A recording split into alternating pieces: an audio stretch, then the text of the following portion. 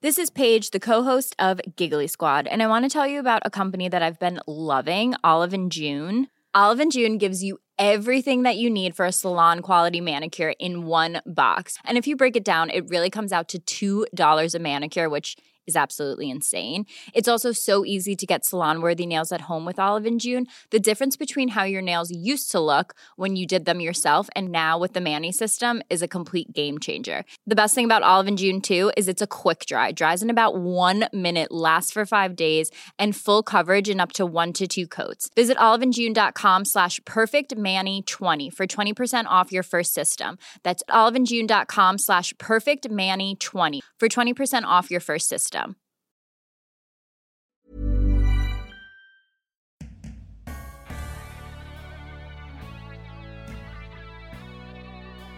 I was invited to this lab, and the scientist showed me this program he had been working on where he spoke to a computer and it did something. And I was a whoa, this is crazy kind of moment for me. And I thought, I totally want to take this thing home. There's so much I can do, so many cool things I can build. Welcome to Don't Stop Us Now. I'm Claire Hatton. And I'm Greta Thomas, and we're here to share fascinating stories and advice from innovative and pioneering women around the globe. Plus, don't miss our regular how-to episodes where we dissect a specific career issue or problem. In fact, this is your chance to let us know what other topics you'd like us to explore. Email us at hello@don'tstopusnow.co and we'll choose one of your suggestions for our last how-to episode of 2018. Indeed we will. Now for this week's episode. We're so excited to bring you this week's guest, Kriti Sharma. She's a leading global expert in AI and its impact on society and the future of work. Kriti grew up in Rajasthan in India. She didn't have access to a computer at home, so she built one herself, as you do. She quickly followed that with her first robot when she was 15. Wow. Now, listeners, you might be thinking to yourselves around here, a tech prodigy. I'm not going to be able to relate to this, but hang on a minute. Kriti is also warm, funny, and down to earth, so stay listening. She certainly is. And today, Kriti applies her AI and tech expertise to solve real global issues from productivity to education to domestic violence. She's recently been named a UN Young Leader. She features in the Forbes 30 Under 30 list for advancements in AI. Yes, she's young. And was included in the Recode 100 list of key influencers in technology last year, alongside Elon Musk, Jeff Bezos, and Mark Zuckerberg. Just a few slightly well-known names, hey? Absolutely. Now, in this episode, you'll hear how Kriti's upbringing in India has shaped what she's doing today, how a cat with a jetpack has helped her tackle gender bias. Wow. You heard it here. Her thoughts on the power of AI, both for good and bad, and her experience of being invited to meet the Obamas and why it was life-changing. So without further ado, please enjoy this episode with the talented and delightful Kriti Sharma. Kriti Sharma, welcome to Sydney and welcome to Don't Stop Us Now. Thank you so much for having me here, guys. Total pleasure. We're really excited that we get to do this face-to-face here in Sydney. Kriti, for our listeners, you're an international expert on artificial intelligence and you seem to have a lot going on. How would you briefly summarize what you do today? Well, I focus all of my energy on solving very difficult problems using technology. And it's not always about AI, but it is about using the right tool for the right problems. The areas that we are focusing on are using technology to solve issues in education, in women's rights, in productivity for small businesses. And it's really a very exciting time for me. Now we are at a stage where I can take the skills I've learned for the last 15 years of my life and apply to some of the most pressing problems that I've always wanted to solve. And it's not just about making people click more ads or getting them digitally addicted or helping hedge funds make more money using technology, but solving real world problems. Which is really so heartening to hear, and we're definitely going to explore those. But before we do, your interest in computing, I gather, started quite a long time ago. How did it all begin? I grew up in Rajasthan in India, and I was also always very curious about what technology could do. When I was quite young, I built my own computer because I thought, why not? So I read a book and figured out how to do it. It costed $50. It wasn't an Apple Mac, as you can imagine. And how old were you when you did that? I was still just a teenager, yeah. And that was quite fun. I thought, well, I can build a computer. Now let's build a robot. So I built a robot. That's when I was a little bit older, 15, 16.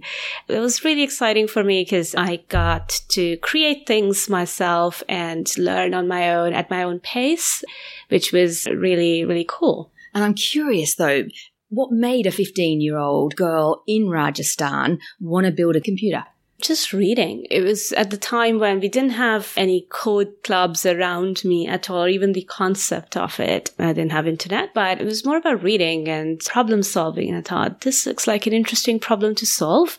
And I'd like to see what's underneath these machines. And I could create one on my own. And let's see how that goes. How prevalent were computers? Did your family have one at that point in time? No, we had a lab in school. It was probably like 10 computers for a school with thousands of kids. It wasn't the most usable thing. It was also back in the days when these machines were huge because they didn't have that much processing power. And then I got very, very lucky and got invited to a government space research lab when I was 16. And I saw what would be now an Alexa or a Siri with voice recognition systems. Just for your listeners, just so they know, I'm not a dinosaur years old. I'm 30, so whatever I'm telling you is just 15 years ago. It's a little bit sickening, listeners, how much she's accomplished in the last 15 or so years. But hey, continue, please. I just wanted to clarify that. But so I was invited to this lab, and the scientist showed me this program he had been working on where he spoke to a computer and it did something. And I was a, whoa, this is crazy kind of moment for me. And I thought, I totally want to take this thing home. There's so much I can do, so many cool things I can build, but I couldn't take it home because it was the size of this room. And that was the early exposure to AI in some ways, I'd say, to voice recognition systems where computers understand what we see, what we say, and they respond. At that time, I remember thinking it would be so cool if at some point in my life, I could have one of my own. And it just sounds silly now because we've had these devices on our tiny phones for over 10 years. So it happened way faster, sooner than I thought. It's amazing. It sounds as if you got that sort of view into the future at that space lab. Yeah, it was very much like that. And this is why I do a lot of work with young people these days, because a lot of things we show them, this is not even from the future, it's from the present, but the way they solve problems with it is almost like they can see the potential of that technology a lot better than grown-ups. I think kids are better than grown-ups. Yeah, absolutely. And then you went on to university in India, didn't you? That's right. And what did you study? I did engineering and computer science. It was a 4-year course in India, and that was really cool. I did a bunch of research projects on the side and did some what would be early versions of cloud computing and parallel processing now. I was very fascinated by space research. I remember spending summers just collecting data in large laboratories with radio astronomy, optical observatories on top of mountains with no lights on. It was just fascinating. And to be able to see that amount of data from different celestial and different space bodies and processing it at that scale was just very cool for me. Sounds incredible. It really does. And then you went on to go to St Andrews. That's right. In the UK, didn't you? And I think didn't you land at sort of some ridiculous time of the year in Scotland coming from India? Yeah. The day I landed in Edinburgh, it was 8 degrees there and it was 48 in New Delhi when I left. And that was one of my moments of, oh gosh, what have I done to myself? And it got worse. It went to minus 15 in Scotland with 50 miles per hour wind. And it was a difficult year weather-wise and the shock to the system. But I studied computer science there at the university, and it was an incredible experience. It was one of those moments where I made some choices in my life which were quite different to what I would have done. For example, I went to St Andrews to do my master's, but I'd got accepted to a PhD DPhil program at Oxford, which I always wanted to do. I was very happy. But by the time I finished my master's, I realized probably I'm quite ready to go into the real world. And it's a difficult decision to say no to one of the most amazing universities in the world. And my family are quite academic. They really encourage education for people. So it was an interesting time to make that choice. But looking back, I think I'm glad I did. It sounds like it. That must have been quite a challenging time. How did you work your way through that and get to the decision that you did? It was about what I really wanted to do. And it's okay to realize that your hopes and your dreams change over time as well. That things that you always thought you wanted, you might realize that actually I want to try something else, and it's okay to do that and not be so hard on yourself and be open to possibilities. And it was uncertain. And it's like, well, on one hand, it's one of the best programs in the world that I really want to do. And on the other, I don't know what the new unknown opportunities might be. And I decided to take a chance, and it's fine. And I'm sure at some point I will do that PhD, I think. Yeah, it sort of sounds as if you're the type of person who can see the positive in all directions. Is that right? Yeah, I think so. And I believe probably comes from my family. My dad is very Zen. Growing up, it was this mindset. And I think some of it comes from, my parents are Hindus, and it comes probably from that kind of cultural background where they think everything is good. If you do good deeds, you'll be fine eventually, and everything has a reason why it happens. And I think of parts of it that I learned and adopted in my life, that it's okay, even though it's uncertain or you're doing something you probably haven't done before. There are some cultural challenges too, in that, for example, in Rajasthan, where I grew up, the minimum legal age for girls to get married is 18, but the average is 16. It's a real shame. It's a challenge that a lot of young girls are pushed into early child marriages, some as young as 5 or 6 years old. Was it ever on the cards that you may have been married off, so to speak, when you were 16? Or was that just your parents really were passionate about education and would never have gone down that path? I don't think my parents would ever have, but it was not unusual to see that around you. And I think it's also so cultural that for communities or people going through it, it's the norm. They don't even think there's anything strange about it. And I'm seeing a lot of patterns in some of the social justice work I do now, where I can see similarities to when I was growing up in that world. I just thought this is how life is. But I guess I owe it all to my parents, where they really empowered all of their children to do whatever they wanted. I'm pretty sure even today they are fielding off arranged marriage options for me somewhere in India, so I can build algorithms. Thank goodness for them. It sounds as if you've really understood what an amazing opportunity that you've had, and now you're looking back on it, you can see what you have, and now you want to give back. I do. And I am really very, very grateful that I get to make my choices. And I remember as a young girl, one of the early first things my parents told me, they never told me to do specific things. And they had it's a very hipster parenting attitude in many ways. But there was one thing they did tell me, which was not to walk out alone outside the house on the street. And it's just not a very safe place. In many ways, it still isn't. But at that time, it was even harder. It wasn't a safe place to walk out. And it didn't make much sense. But I thought, okay, if they're saying it, it must mean something. And even when you get older, it's not the easiest thing to do. Women's safety is a major issue in northern India.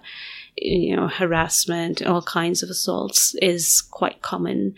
And I just feel that in that environment where they have to follow certain constraints and rules, even to go outside of their house, for me to go to places and travel around and do the work I do is a privilege in many ways. And I don't think my work on giving back is essentially giving back. I don't think of it that way, and I never did. It was just very obvious. It's like, well, there are problems that exist. There are solutions that I might have, and I'm by no means claiming that I'm going to solve women's safety issues, for example, but I could play a part in making things better. And so why wouldn't I? That's a great way to look at things. Sometimes people say I'm a social change agent or somebody who's an activist to solving problems and or philanthropist even, and don't think I am any of those fancy things. I just do some stuff that I'm good at to solve problems that I want to solve. It's just really quite simple. It feels like a great time to talk about more about the actual examples of what you're doing now, because what's happened, if I get this right, is your corporate career has segued just recently in the last year or so to be sort of part-time corporate and then quite a lot of your time in social endeavors. And you, I believe, were named a United Nations Young Leader just a few months ago. So what are one or two examples of the social projects that you're doing where you're bringing the benefits of technology to bear to help solve that problem? So let's start by carrying on with the example I was talking about safety. When I was talking about how I saw people be feeling so unsafe just at their doorstep, there was an even bigger issue I discovered later in my life when I lived in South Africa in Johannesburg for work for a few months. And that was the prevalence of violence at home. Because to me, growing up in a very loving environment with amazing parents, it was one place I felt very safe at.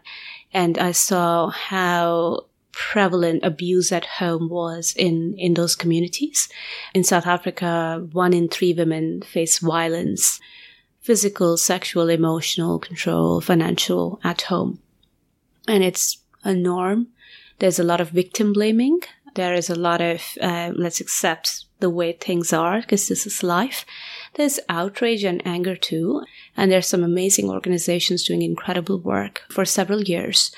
But I saw an opportunity to make it easier for people to ask for help when they are in these difficult situations, or when it's too embarrassing, or there's too much shame or stigma around telling someone that you are being abused at home from your own partner. So to solve that, we've created Rainbow, who's a companion powered by AI, and it has unbiased, non-judgmental conversations with people. The way it works is you interact with it on your phone, you chat with it just like you would chat with a friend. It would help you understand early signs of abuse, of what's healthy and what's unhealthy in a relationship. It can route you to services and people who can help, and can tell you stories, immersive, personalized stories of people who've been on empowering journeys. And this is so powerful because it was one of those ideas that just emerged, not because I have a bunch of tech and I want to apply it to solve a problem. It was, here is a problem, and the problem is 1 in 3 women are facing abuse, yet the reported numbers are tiny. They're embarrassingly small. And the first time a woman actually goes and asks for help from the authorities or the police, even after being brutally assaulted, is the 35th time. On average. On average. Wow. On average, the 35th incident when they actually go. Anywhere between 5 to 10% of the cases ever get reported. So they're suffering in silence. And we believe technology is a means to make it easy for them to ask for help without dealing with victim blaming, which is, what did you do wrong to provoke this behavior? Or why don't you just take care of your partner? Or I sat through some of those sessions and spoke with women at shelters, and sometimes there's even this culture that, if you were married, it wouldn't happen, right? All kinds of excuses that people have. But what we found is when we gave them an unbiased, non-judgmental support tool, where it's just as easy as chatting with a friend, they open up. They're asking for help. We're seeing huge engagement rates. So here you are, you're London-based, a UN Young Leader. How did this project in Johannesburg come about? I used to live there, and I saw a lot of issues on the ground, and it's funded by Sage Foundation, who Sage is the company that I used to run AI for, and I have a leadership role in AI for them. And they have a huge presence in South Africa. We were talking about it, and Debbie Wall, who's the head of Sage Foundation, she was in South Africa when I wasn't there, and she was talking to a bunch of women from around the office and other people at a breakfast, and they were talking about, this is violence. This is how it happens. This is normal. And I think she was the one who connected the dots. She said, well, I think we can do something quite differently, and let's figure it out, how we can use technology to make it not acceptable. And it was also At the same time, the Me Too movement had kicked off, reignited itself, and there was a lot more openness around solving these problems. But I was wondering when, I needed data to build models and do cool stuff, but it didn't exist. You couldn't find a single place where you could have all that data to mine. And it sounds a bit ridiculous because all of our online footprint is in one place. All the interactions we do is available. I'm pretty sure all the emails and everything is in a centralized place. But to solve social justice issues, we just don't have that information in one place. And I realized that I think technology has been a great enabler for the Me Too movement to be more than a hashtag. It could start solving problems. And that's how the project started. It sounds to me that you sort of jump into really big, hairy problems that you want to solve. How sort of qualified do you feel when you jump into those problems? Oh, always deeply unqualified. For every job, every project I've done, I think I could argue I've never done it before. I've never done things I've done in the past. Always tried to solve new problems. I do have some underlying skills that I keep working on. And it's in my world, it's really important to keep doing that because change is really fast. The way I was taught technology or AI in university just a few years ago is nowhere near to how we create technology today. So I have to keep myself always updated. And I think there's a lot of value in collaboration. So for instance, I'm doing a lot of work in education and also in healthcare and women's rights. And I know nothing about these areas. But the key there is to work with people who do. It's shocking that when I studied computing and engineering, we weren't encouraged to speak to humans. I mean, it's like, in a weird, strange way, it is acceptable and it's kind of celebrated to be a nerd, and it's okay to not have any social skills. But it's actually not, is it? It's not okay. Yeah, no, it's not. I know I'm generalizing and stereotyping massively, but it's an issue. And I've had to work hard on being able to communicate with people and just reach out, even if it's not an area I understand much about. And I found most people very open to help, to collaborate, to change things together. And you have to learn to speak their language and just really empathize with what they're going through. I also think the tech industry could do a better job at communicating what we do. I go to a lot of tech events where people say, what I've built is super smart. It's a black box. It's so good. I can't even explain. And I just think, well, that's not okay. Yeah. It's not okay to say, oh, we've built a system. We can't even explain how it makes those decisions, or we didn't think about potential impact of our tech on society, or in some cases democracy, and it's just unacceptable. And I think the way I approach it is, if I don't know enough about something, I ask people who do, and just say, this is what I can offer, and these are problems I would like to solve. And in general, I think if you're not an evil person, you're most likely going to be okay. People will help. You've been working in what is seen as a very sort of male, not white, but a male-dominated industry. What bias have you experienced, if any? Happens all the time. There is a shortage of women in technology. About, I think, around 17% is where we are, which is terrible. Which is unacceptable, really. 17% is awful. In senior leadership and tech roles, it gets even smaller, as you can imagine. I actually want to share a personal incident with you guys, if I may. And this is my wake-up moment on how bad things can be. Just for background for people, I have 2 degrees in computer science. And I also, like many other developers, I contribute code on and collaborate with people online and share my knowledge, and we work on code. It's open source. So a lot of technologies that we use are open source, like Android. We work on projects together. I realized when I was logging in with my face and my name, my code would get rejected a lot more. I would get asked questions like, what makes you qualified to work in AI? What makes you think you know AI? And I don't have a PhD in computer science or in AI, so I'm kind of a fake AI person anyway. So that used to happen a lot. And I thought, okay, how about, I don't know what the reason is, why this is happening. I think I know what I'm doing. So I changed my profile to that of a cat with a jetpack on it because I'm cool. And now those patronizing comments went away. My work got accepted a lot more often, and I got taken seriously. I have 2 degrees in computer science. I've been building technology since I was 13 years old. And I had to hide my gender to get my work taken seriously. And then it gets worse, because I thought it was just me and maybe an isolated, siloed experience. But when I did some more research, I found that this is a systemic issue. Code written by women, when it's known it's written by women, is rejected 17% more often. And when they hide their gender, it's more or less the same. I was talking to a bunch of other girls in tech, a lot of other women, and they were sharing how many of them blog online with male personas just so they can get their work taken seriously. We have a real problem. That really is astonishing. You know, we've seen stories like Susan Fowler from Uber when she shared what happened. And when I read it, it was bad and my heart sank a little. But I wasn't shocked because I know this happens every day.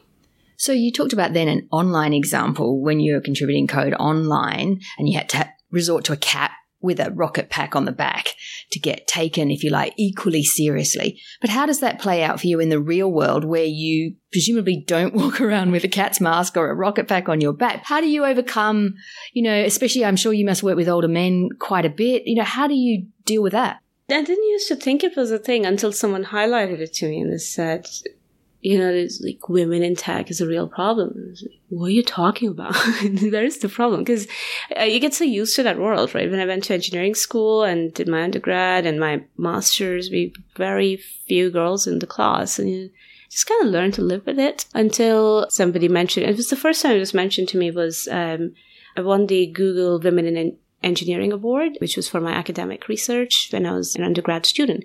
And I got invited to the Google office and they were talking about a lot of the work they were doing. And it all started to make sense that this is a systemic issue. It's not just me in my classroom or me on my projects. This is happening around the world. And then I started to recognize and realize this is an actual issue and that work needs to happen around that. The way I personally deal with it is I think I still have a lot of room to grow. I've been quite fortunate in that I have had couple of really good mentors, not official mentors, because I haven't had formal mentors, but it's more people who've seen my work and they believe in what I'm doing. And I've learned to speak up. And if I see something is not right, I just say it's not right. It's not okay that you dismiss me or you mansplain. And I think it does help, but I don't have the perfect answer to tell you how to fix it. In my personal life, I do call things out when I see it. I think organizations today are a lot more aware of this than they were a few years ago. So that has helped massively. And I encourage other people to do the same. And I work a lot with younger people to give them those opportunities. So at least they shouldn't go through it. What about ageism? Because you're quite young, and we've heard a number of young women say to us recently that no matter how relevant and helpful their ideas may be to the business scenario, sometimes they get dismissed simply because they're, like you, young and 30. Yeah, I took turning 30 quite hard, by the way. Listen, honey, it's going to get a lot worse from here in. Yeah, it's sometimes I don't even know which box I'm ticking today. You can tick quite a few. Yeah, I think so. I also sometimes get asked to, because quite often I'm actually almost the time the youngest person in the room. And people would say, hey, you are a young person. You can tell us what these millennials want. And I say, on behalf of my entire generation, here are my views. I think there's recognition that we need more younger people to represent in businesses and decision-making in politics, where we have a huge vacuum. There really is a need. There's a lot of work happening now with organizations, and I'm sure you guys know it a lot more than I do, around encouraging young people to have a voice and get access to information and transparency.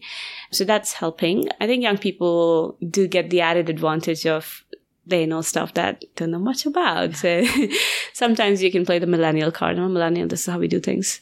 But in all seriousness, yes, there's an issue. Yes, there's age-based discrimination happening around the world, and it is very unfair. And that's part of the work that we're doing with the UN Young Leaders Program, which is to bring young leaders and give young people an equal voice in some of these issues and in creating a fairer world. I would love to see companies having a zero tolerance policy to ageism. That would be quite cool. And that's both to young people as well as, of course, to old people. Older people. Yeah, absolutely. Absolutely. Yeah. Just saying in general, it shouldn't matter how on paper or what's your age, what's your gender, what's your background. It's ridiculous. It's 2018. We shouldn't have to talk about these things anymore. It should have all been sorted. I'd like to just ask you mentioned that you're sitting in that room when you're the youngest person sitting there. How do you get through that voice in your head that may be there, it may not be, that sort of says, I'm the youngest person in the room? I think over the course of time, I don't notice it that much until someone mentions it or until I start to see things differently. I start noticing what I think differently to others, and I bring that perspective. It's in business scenarios, good companies, they've started to realize they really need that opinion. They need that voice. Millennials are the largest working population today in the United States and many parts of the world. India, for example, has the youngest population anywhere, ever. So there's a lot more recognition. Companies need to hear it, and good ones do. Bad ones, if they're not doing it, then either try to change it or get out, And that's pretty much how I think. In terms of that voice in my head, I don't hear it that often because I've just learned to realize that I'm good at what I do. I always need to keep learning, and I've found a network of people who would help me get there. And I help others too. And what do you think if you had to summarize, because some people would say, oh, I want what she's got, I want to be able to bottle that. What is it that you think makes you able to not second guess yourself, not question yourself, but to feel confident that you are good at what you do and to speak out and do what you do? I think about what's the worst that can happen. And the worst that can happen would be, people don't like what I'm saying, and that's okay. At least I get to raise my voice. And if you do it in the right way, if you understand where other people are coming from, you empathize with them and you use information to make your point, and you look at not just isolated incidents, but also systemic problems, then I think we go much farther. And that's probably how I do it. I don't have one single answer as like the best life advice I could give you. I've never been good at those things, but I'd say it gets better over time. And when you see something wrong, just highlight it, call it out, and you'll be surprised by how many people accept that feedback and they work on it. And presumably, because this is what I think I've found, is the more you speak out, the easier it gets. Oh, totally. You get so good at it. Yeah, I'm good at it now. I can just call it when I see things. Yeah. So step into the discomfort. Yeah, and be comfortable with being uncomfortable. You seem like such a positive, confident person, but there must be days or times where Kriti Sharma feels either defeated or pessimistic or challenged because something hasn't gone the way you wanted to. How do you deal with that, and how do you pick yourself back up? It happens all the time. On podcasts, I'm a more cheerful person. In all seriousness, it happens all the time. Things go wrong, but a lot of the work I'm doing in education and health and women's rights and ethical tech is really, really hard. You're going against the system, you're breaking barriers every day, and it's really hard. But I really like two things. One, I like to look at the end goal that I would like to achieve. And sometimes I don't even know where I'm going, but I kind of have a vague idea that this is the problem I want to solve, and I try to visualize it and think about it. And second, the people around me, they give me so much energy, and it's important to surround yourself with like-minded people with good attitude. And they show you like interesting stuff. For example, my team would we look at how the products and the work we do is actually impacting people. And when we see a woman getting the help that she needs in crisis in a country where it's unacceptable, it's not always easy for them to seek help. And I see that actual work that the way we are helping them, it gives me so much power and strength, and I keep going. Yeah, and also have fun while you're doing it. So you've got so many things going on at the moment, it seems. Where do you see yourself in 5 years' time? I used to say I want to keep working in technology and help billions of people. Quite recently, I've started to realize that there is a real need for young people with different perspectives to get involved in policy making. It's a new territory for me because I don't know very much about it. But I see myself in 5 years' time not just solving problems one at a time that I'm doing right now, but also look at things in a systemic way. And that's how you create equity and equality. For instance, I teach children, they're 12 to 16-year-olds, how to create AI. And the work they do is awesome because they're so creative and their imagination is just beautiful. But I can only reach a few. And if I wanted to give every child that opportunity, it's not good enough to say, oh, that's not my job. It's a politician's job. It's the government's job. I think we should all get involved in policy. And I think in 5 years' time, I would have grown up more. I would have learned a lot more real life experiences, and I hope to contribute to that system. Wow, that's a big dream. And it's very exciting that somebody like you is going to go into government, because we need more people like you there. Not that Kriti said she was going into government specifically. Oh, yeah, sorry. Into policy, sorry. Sorry, let me say that again. Very big. I could run for office. I couldn't. You heard it here first. I think it's great. I got introduced to it for the first time when the House of Lords in the UK, they ran an inquiry on AI and its impact on society, and I was invited as they should give testimony.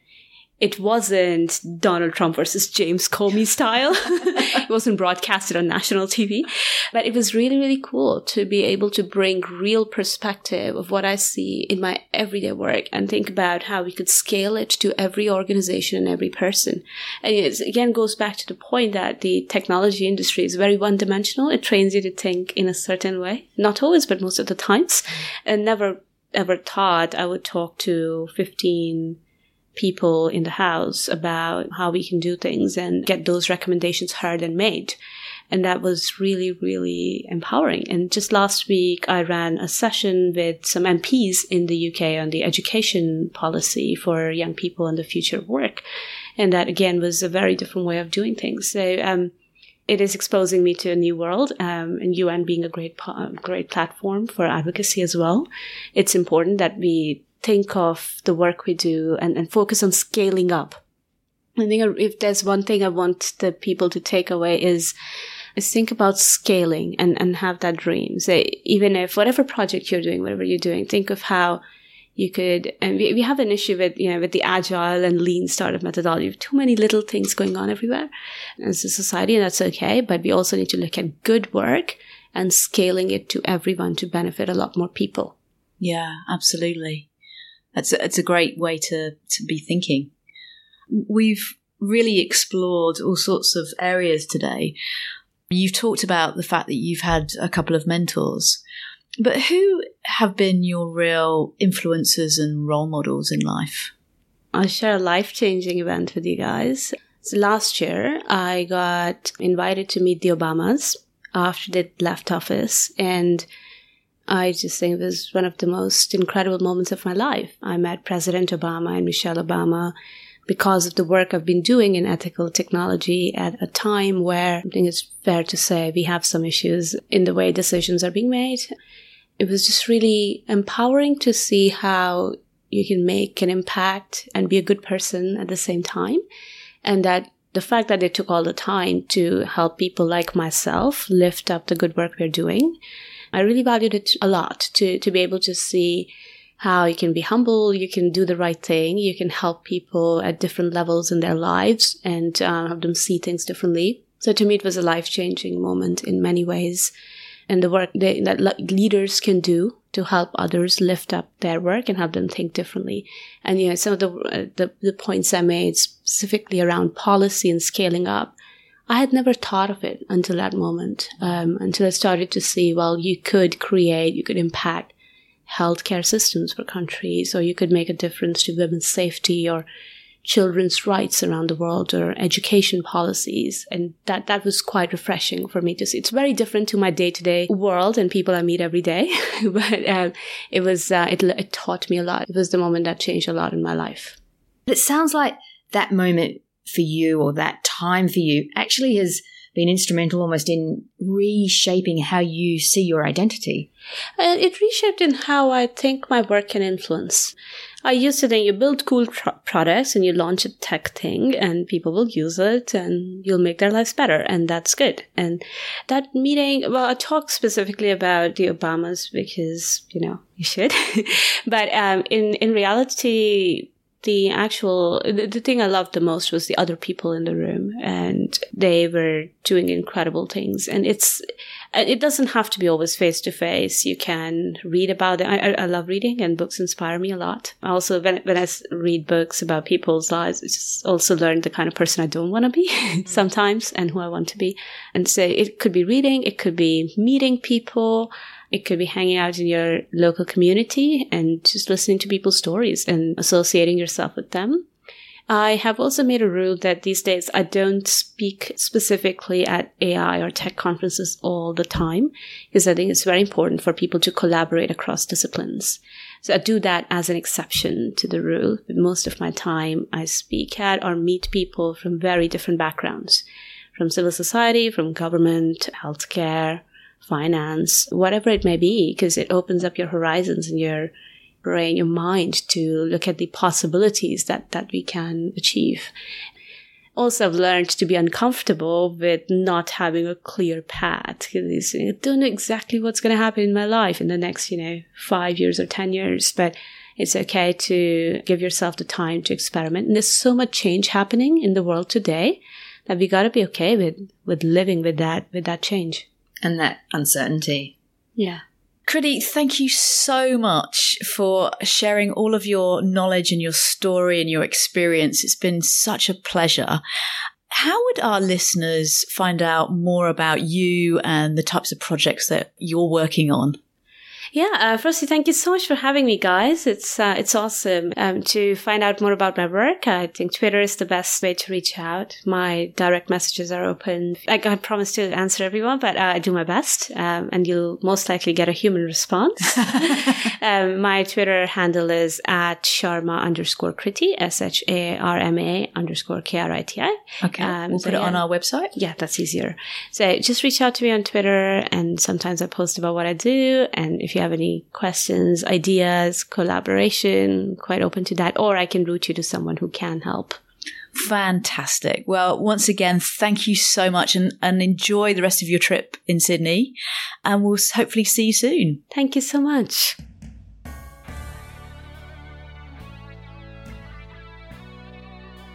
My overwhelming reaction after this conversation with Kriti was relief.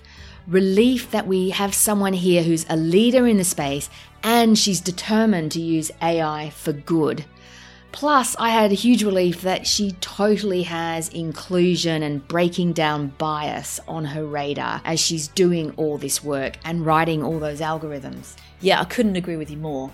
And let's hope Kriti really inspires many more people like her, because we seriously need them. Indeed we do. In fact, on that note, stay tuned for an artificial intelligence focused special episode from us early next year, featuring Kriti and another AI expert, Mari Johnson. We'll explore what AI really is, where you can expect to see it being increasingly used, and how to keep yourself future-proofed.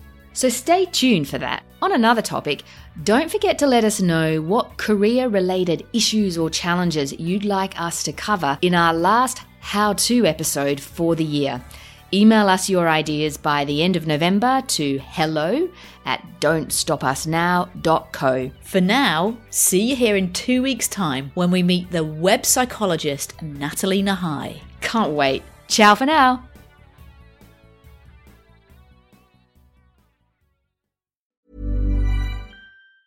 Planning for your next trip?